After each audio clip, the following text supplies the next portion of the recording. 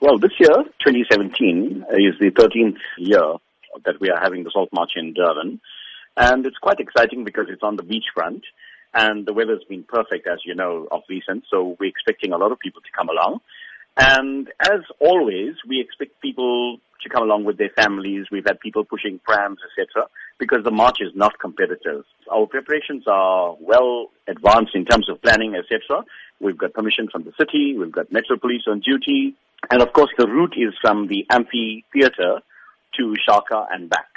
Now, this also makes it easier for those people who could not walk the 19 kms that we used to do before to come in and take part in a walk that's shorter, but also on an enjoyable route, which is along the scenic beachfront, and to meet like-minded people who come from different backgrounds, races, religions, and who believe in peace and nonviolence. Today there's widespread concern about violence, be it the levels of crime in South Africa, violence within the home environment, and also violence in schools.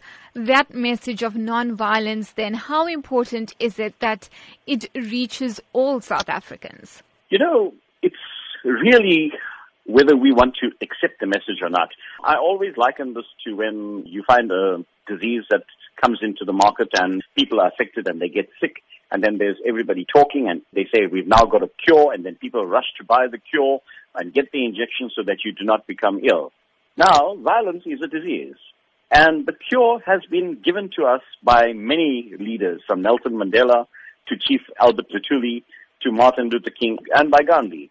And it's proven that nonviolence would lead to happiness and, a peaceful situation.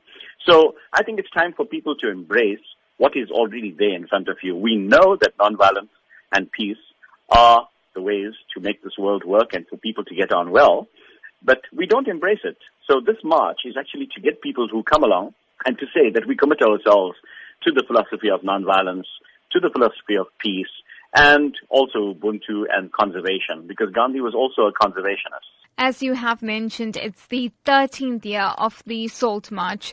Tell us about the numbers over the years and also the demographics in terms of what you're expecting this year.